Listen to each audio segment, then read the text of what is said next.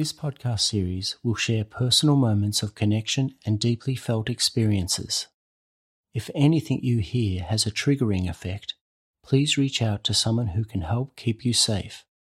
Or remember, you can phone Lifeline at any time on 13 11 14. I don't think I struggled with my sexuality in the same way. I think I did struggle with being sexually abused, and I definitely feel like the domestic violence that I went through growing up affected me. Welcome to Lifeline's Holding On to Hope, a podcast in which people who have reached dark places in their lives share their stories. This is Cameron's story. He's a musician. It's a story about a hidden terror no child should have to endure. It's also a story about how passion and people can transform an ugly start into something very beautiful.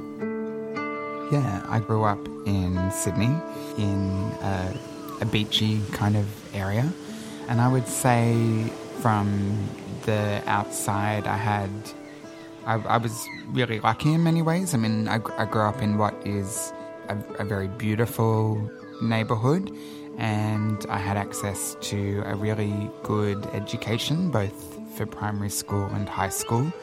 And for the most part, I would say I was a pretty well-behaved and motivated student.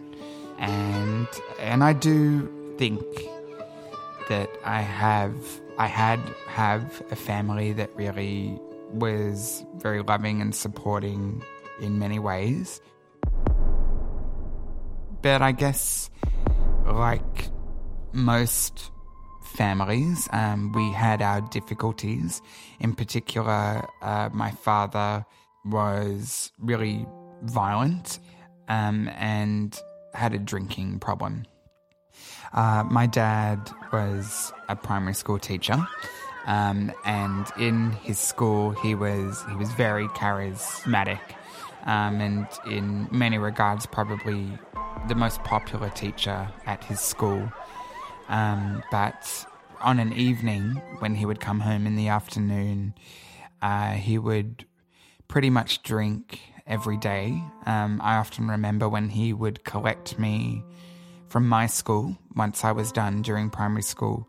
A trip to the bottle shop on our way home would be a regular occurrence in the afternoon. And while I was watching TV in the afternoon, he would drink continuously in our back room until my mother got home from work. And every Friday was regularly spent at a pub nearby to where he worked until very late in the evening. At about 11 p.m. or 12, we would usually head home. And around that time, I was probably about 8 to 12 years old, I would say. I remember growing up that I became really used to listening out for what I guess were distress signals from my mum, or to certain sounds, usually like an elevated or a louder sound, either somebody talking or maybe a door slamming, or it could be anything like that really, that would signal that some kind of danger was about to happen. And looking back as an adult now, I can see that I was very anxious during that time period growing up. I would remember that, you know, if I heard the sound of any kind of raised voice, I would take myself to the hallway in our home where I was able to hear what was happening clearer, and would kind of wait in this limbo position till things either cleared or they escalated and further steps had to be taken, which could involve me going to a neighbour's house to phone the police, or my mum and I having to leave home under very short notice to go stay in a hotel. Christmases and birthdays and often big significant occasions were often the worst times for violent events to occur. And I guess there are also often occasions where people tend to drink more as well. I remember one particular Christmas in my memory had been very tense for a few days leading up to this event. And on Christmas Eve, my father was very drunk and smashed my mum's head against our dining room table so hard that the table actually split in two. And I had been sort of peering from around the corner, watching the events unfold. And I remember I was so frightened, but I think because it was Christmas time, I really just, I guess, tried to be brave in that moment and I remember walking out in my pajamas with my mum lying on the floor. The table was now broken and I had just witnessed my dad, knocking my mum's head into the table. And I remember coming out and saying something along the lines of, could we stop? It's Christmas Eve. Please stop, please stop. And instead of the situation clearing, my dad was so drunk that he lowered himself to my level and approached me, asking me if I knew who Santa Claus was. And I remember that I could hear my mum, saying, no, don't do this. It's not right. What you're doing is wrong, in the background. And then he asked me if I knew who Santa Claus was, and then put out his hand and introduced himself as Santa Claus, and told me that that Santa Claus wasn't real and that he was Santa Claus, and then produced some hidden presents to prove his point. And it was a very crushing moment from my childhood. And later on that evening, things became much worse. So I remember my mum and I left to, I think, drive to her parents' house, who were still alive at the time. But they lived about a 3 or 4 hour drive from where we were. So we ended up staying in a roadside motel for a couple of days on the way. And it was a very bleak time. I find any kind of assertive behaviour, particularly if there's coarse language involved, directed at me, very difficult to process. And I often find that I can't speak back in the moment, even if it's not something terribly distressing. I find myself lost for words, and I don't know what to do in the situation, really. I do clam up, and yeah, it's unbearable. And it does remind me of when I was a child, because I often felt, it was distressing to be in those situations with my father, but there were often elements of humiliation and shame as well, because I didn't have the mental capacity at that time to really understand what was happening. And often in a lot of those situations, I really felt that I was to blame for things that now I realize were definitely not my fault. My father could become irate and violent over the fact that you made him a sandwich incorrectly. Or I remember once he said that I borrowed too many books from our local library, so he threw them all at me, one by one, in my room. I think you have to remember as well that all these things happened when I was between the ages of 8 and 11 or 12, when, by no means is a child that age expected to, to not make mistakes or to not have accidents happen.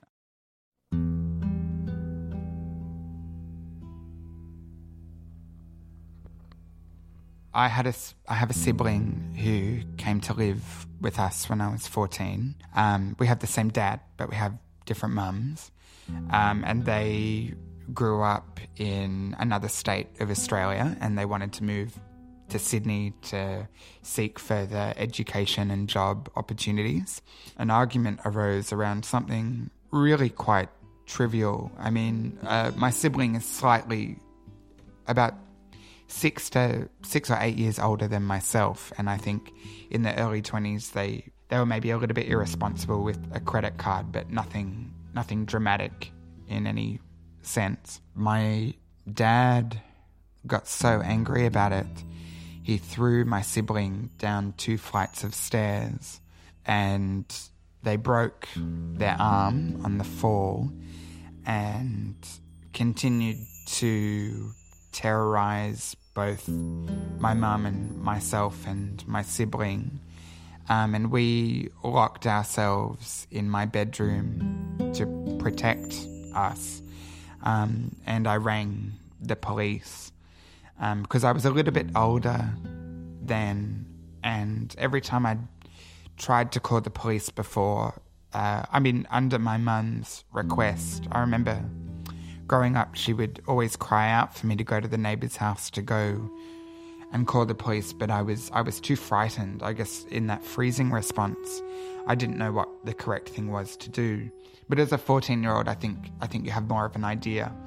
And as my father tried to, escape in his car, the police blocked him in at the garage and arrested him. That night changed many things. My father still holds me responsible for his arrest and for having that AVO and mark against him in his records. I was very anxious after my dad was arrested, and I think things really changed between my mum and I because she, I think, still really wanted to be with my dad during that time, and I don't think that the events really changed her perception on that. She has described it as a sacrifice that she made in order to have me stay with her. But shortly after my dad left, my mum found a diary that I had been keeping under my bed that revealed my sexuality to her as being gay, and that also revealed that I had been already engaging in sexual behaviour with other men, including being sexually abused by a stranger. She felt very confronted by the information, and I think so soon after my father being arrested, she didn't take to the news very empathetically. My mum was really concerned with things like AIDS, or if you would even meet somebody who would want to be in a relationship with you, and the grandchildren sort of conversation, and all of those kinds of fears that people had about homosexual people, whether even being homosexual automatically made you a predator, which I think confused my mum even more, having read in my diary that I had been sexually abused by a homosexual stranger. There was a real fear and a real myth around that time that perhaps people who were gay or did feel they had a different sexual orientation were that way because they had been abused by somebody else, which is not true in any case. I mean, that's unfortunately just seems to be a run of bad luck that I had during that time. So I think it was all very difficult for my mum to take in, and even though it doesn't make me happy to think about the way that she reacted during that time, I think I can understand that her life was changing at a very quick pace that she was probably unable to keep up with mentally during that time. I don't think I struggled with my sexuality in the same way. I think I did struggle with being sexually abused, and I definitely feel like the domestic violence that I went through growing up affected me. And definitely I felt very distant and maybe hard done by my mum during such a developing time of your life. And I'd like to think that maybe I would maybe I would react differently now, but I would probably have to say that sadly that distance probably continued through up until today.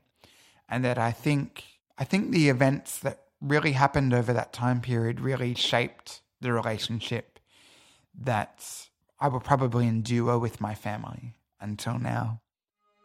Incredibly, Cameron's father kept returning to the family home. My dad asked me to do a specific task on the day of my sister's wedding, which it turned out my sister had hired somebody to do the job professionally and told me not to worry about doing the task that my dad had asked on the day of the wedding, which is just to take photos, really, and they had hired a professional photographer. Obviously, I am not a professional photographer, so anything I did wouldn't have been as good. But the next day at home in the evening, the conversation turned to wanting to reflect on the event the day before, and my father asked to see the photos that I had taken on a very small and cheap digital camera that he bought. I had taken a few photos, specifically of him, but because I didn't have enough, and I explained the situation regarding the professional photographer, he just became so angry, which I actually think was more that he wanted physical evidence of him engaging in this fatherly role of the wedding. Like, he wanted to see physical evidence that he had been a great dad on the day of this wedding. And because he couldn't immediately validate himself, I think he became so enraged. He had probably drunk a lot at the wedding and either had continued to drink the next day or was very hungover. And he smashed the camera out of my hand and beat me over my head with both of his fists at once in my temples, which caused me to bleed out of my right ear and will fall to the floor.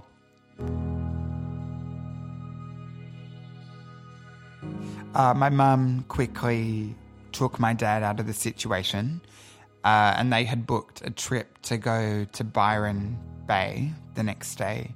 And instead of cancelling the trip, my parents still went on the holiday and left me by myself at home.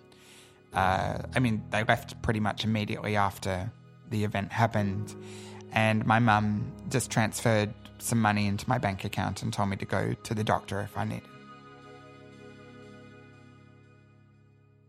I did have a couple of relationship failures that year.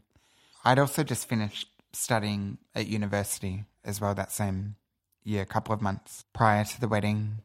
And even though I had a lot of friends, I just remember thinking that I didn't really have very many options. I was working pretty much every hour or minute I could when I wasn't studying. I had a very intense study schedule from 9 to 5, 5 days a week, because I went to like a college type university, and I would work after school, after university, until about 9 or 10 in the evenings. And I just remember thinking in the few months leading up before that I didn't really know what I kind of saw in my future, I think. And I think it was because I was largely in a situation where I didn't see pathways out of the situation I was in, even though I guess they were probably kind of there, I guess. But I'd been down for a really long time. And I remember I'd already wrapped up university, my parents had been and gone after the wedding and kind of come back, and I was finishing up work for the year. It was my last day of work. Did some work as a teacher.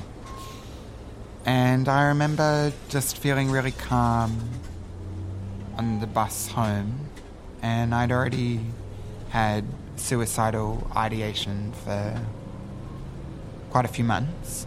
I'd kind of thought off and on about how I might do it if I was going to. And then I came home and I said goodnight to everybody. And as soon as I got in my bedroom, I lay down in my bed and tried to take my life. Then I woke up a couple of days later in hospital.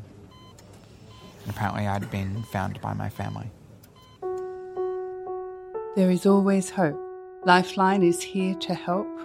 Reach out to us on 13 11 14 or via web chat each night at lifeline.org.au.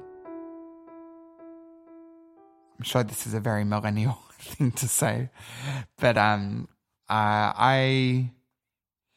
had written on my personal Facebook and on Twitter about how I was taking my life, or I was planning to. And I guess because I really didn't think that I was coming back. By this time, you kind of have people from all sorts of your walks of life on your social media and those sorts of things. The hospital had been alerted to the fact about the social media too, so I wasn't given my phone back or access to social media until a few days after, when I was settled at home. But I remember reading a lot of the responses, comments and things, or private messages, or even voicemails and text to my phone, which sounds like it should fill you with comfort during that time, but I think it almost made it worse, because as I said, I wasn't really expecting to wake up from what happened, and I wasn't really ready to deal with the fact that I had now, in this new circumstance, attempted to commit suicide. There was a whole sense of humiliation and identity that had kind of now come with that I wasn't yet able to process. And instead of it being maybe a private matter that I was just able to deal with close friends and the people that were involved during my admission into hospital, it had now become something that people who maybe I had only worked with at a cafe for a couple of times, that were probably on my social media, became aware of. And it became a question that came up publicly in conversation, at least in the couple of years after that, almost like a constant reminder, I guess, in a way. People generally seem to know that age span between 11 and 18 or 20, or I feel like they're always kind of extending when adolescence ends. I think I read the other day it was like 27 or 28 now. But I think everybody seems to know it's a really important time. I mean, there's so many books and films about the coming of age story and how events define you during that period. But I actually don't think maybe parents in particular, or their children, realize how important it is until you're through it and you look back and you kind of realize that the events that have happened during that period do kind of shape up to who you might be today, but more importantly, how you react to them. And sadly, I think it's always put my family at a bit of an arm's length from me, because I was unable to feel safe in their company during that time. And in certain circumstances, as an adult, I have still felt that sense of unease. And it's something that I don't think will change. I mean, my parents are in their early 70s now, And it's something that I think I just have to kind of live with. They took up so much of my youth, filling it with their problems and anxiety, which really resulted out of the fact that they wanted, selfishly, I would say for the most part, to continue having their relationship despite anything else that happened. I was in my early 30s, and even though my dad was arrested when I was 14, he came back into our lives on multiple occasions. I had a very nice counsellor, I remember that. But of course, I'm sure that anybody who's just attempted to commit suicide probably ends up with a nice counsellor. I think that she was really helpful. She was good to talk to. And I think because you have to have structured appointments, especially after you've just, gone through something like a suicide attempt. And if you don't show up, there's definitely some concern about what's going on. I mean, you have to have somebody, you have to live with somebody that can watch you for the couple of months afterwards. You have to go and travel to an appointment. And my appointment was about an hour away from where I lived by public transport. So at least it definitely got me out of the house for at least 3 hours during that time, when the rest of it was, quite honestly, just, I guess I spent sleeping or in my room. I do think it helped get things moving again, and it did get me thinking beyond that immediate point that I was in, maybe about planning for the future in some way, or what I could do now. And during those sessions, talking about my music or my writing was definitely a focus of mine, whether I was using it as maybe a distraction to talk about some deeper issues. It was the only real thing that I kind of saw as a way forward during that time. Yeah, I did have really good friends. I had, I've always been lucky that I've always, and I hope this doesn't sound conceited, but I've always found it quite easy to make friends, and I've always found it very easy to talk to people, which maybe in a way is interesting, because I think that there's definitely a school of thought that perhaps extroverted people don't suffer from depression or don't suffer from those same things that maybe someone who is more introverted or doesn't talk as much would go through. But, in recent years, we've seen all sorts of people, including somebody like Robin Williams, for example, deal with these issues. And it shows the broad spectrum of people that can be affected. I mean, you don't really know who it's going to be, I guess, is the ultimate answer to that. But I do have some wonderful friends, and it's the small acts of kindness that I think make a difference. Like, I don't think anyone who's been through a situation like that needs anything big or surprising shortly after. They did really simple things, like maybe they would take me to the park, or maybe they would just show up at my house and watch a movie with me, or we would walk down to the beach. And it was those things that put some difference into my life again. Took me out of the bedroom or just lying down for hours a day. Cameron started going to the gym, enjoying the experience of pushing himself to fitness levels he'd never imagined himself capable of. Despite some reservations from those advising him, he also found comfort in the accountability of work. And I was so glad that I did, because even just getting out of the house and being treated as a normal person, giving responsibility again, earning money again, which allowed me to go and do, I guess whatever you want, really within your means, it really did start to give me a sense of self and an identity back. And I would say that would probably be the main thing that got me back on my feet after attempting suicide and being hospitalised.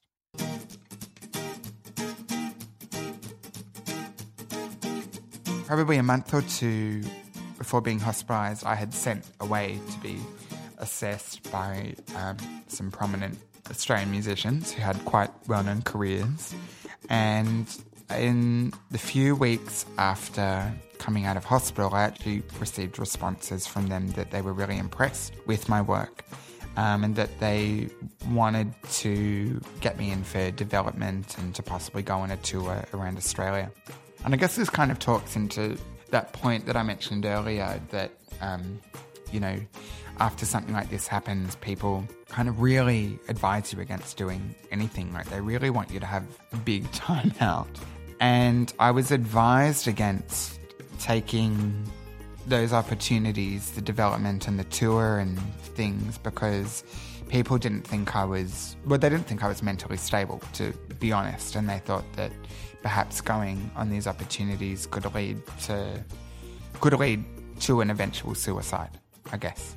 But, I can understand why that may be the advice in some cases, but I really think, in the same way that I spoke about returning to work, that getting this vote of confidence from people who were so respected in a field that I had been working in or trying to get ahead in for, all through my early 20s, really meant so much to me. And I didn't want to listen to anybody who thought that I couldn't handle this opportunity. And in fact, it kind of became that these opportunities were the only things that really made me want to keep going, because they were really so amazing.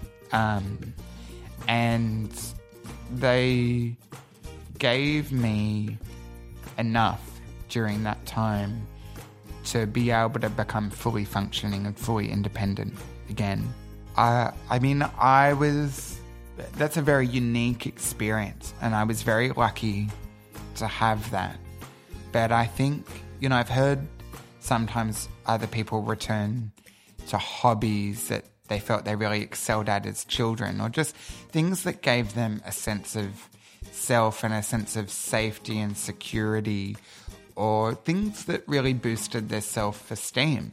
Exercise is always great in these sorts of situations, but you might hear stories of how, people did ballet as a child and it's something that they stopped doing as an adult because other things got in the way, but it was something that helped them refine themselves because they knew it was something that was kind of so intrinsically linked to who they are. And I was lucky, or I am lucky, that what I was passionate about, or my hobby as a child, is something that I've continued as an adult professionally. And it was really the best thing that ever happened, I think. And maybe if I hadn't have had those opportunities, I still think that music would have been the way out for me, I guess.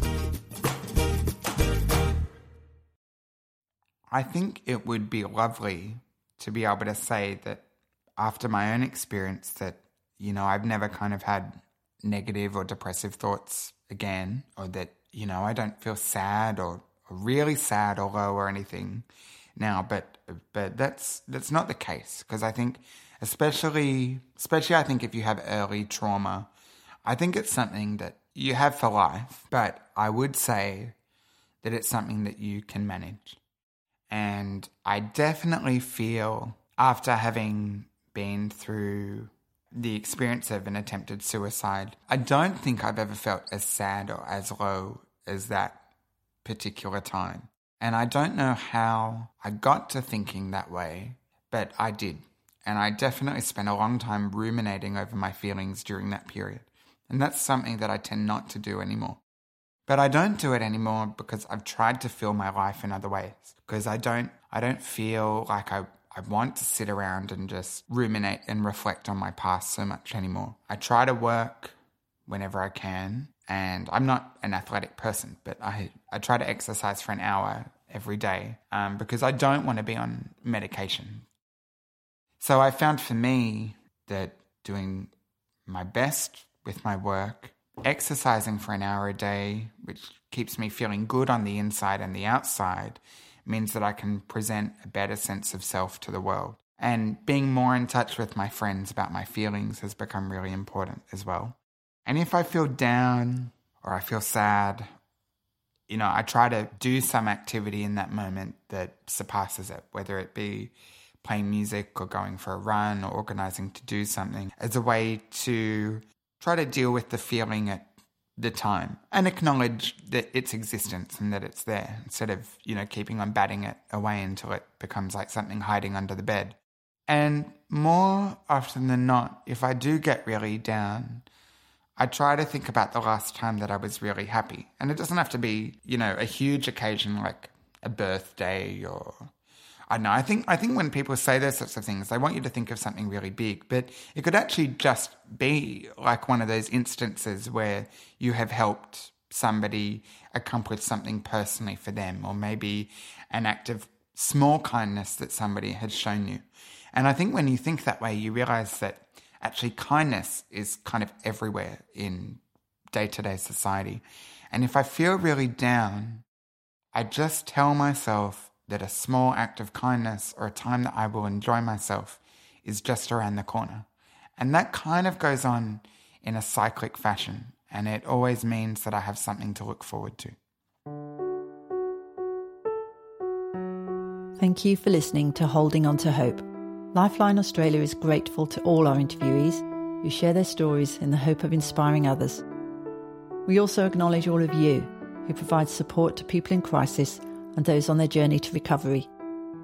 If you found this podcast helpful or inspiring, please share it, rate it, write a review, or subscribe wherever you download your favourite podcasts. If this story has affected you and you require crisis support, please contact Lifeline on 13 11 14. You can do this at any time, or visit lifeline.org.au to access web chat every night from 7 p.m. to midnight. If it's inspired you to be a Lifeline volunteer or to donate, please visit lifeline.org.au.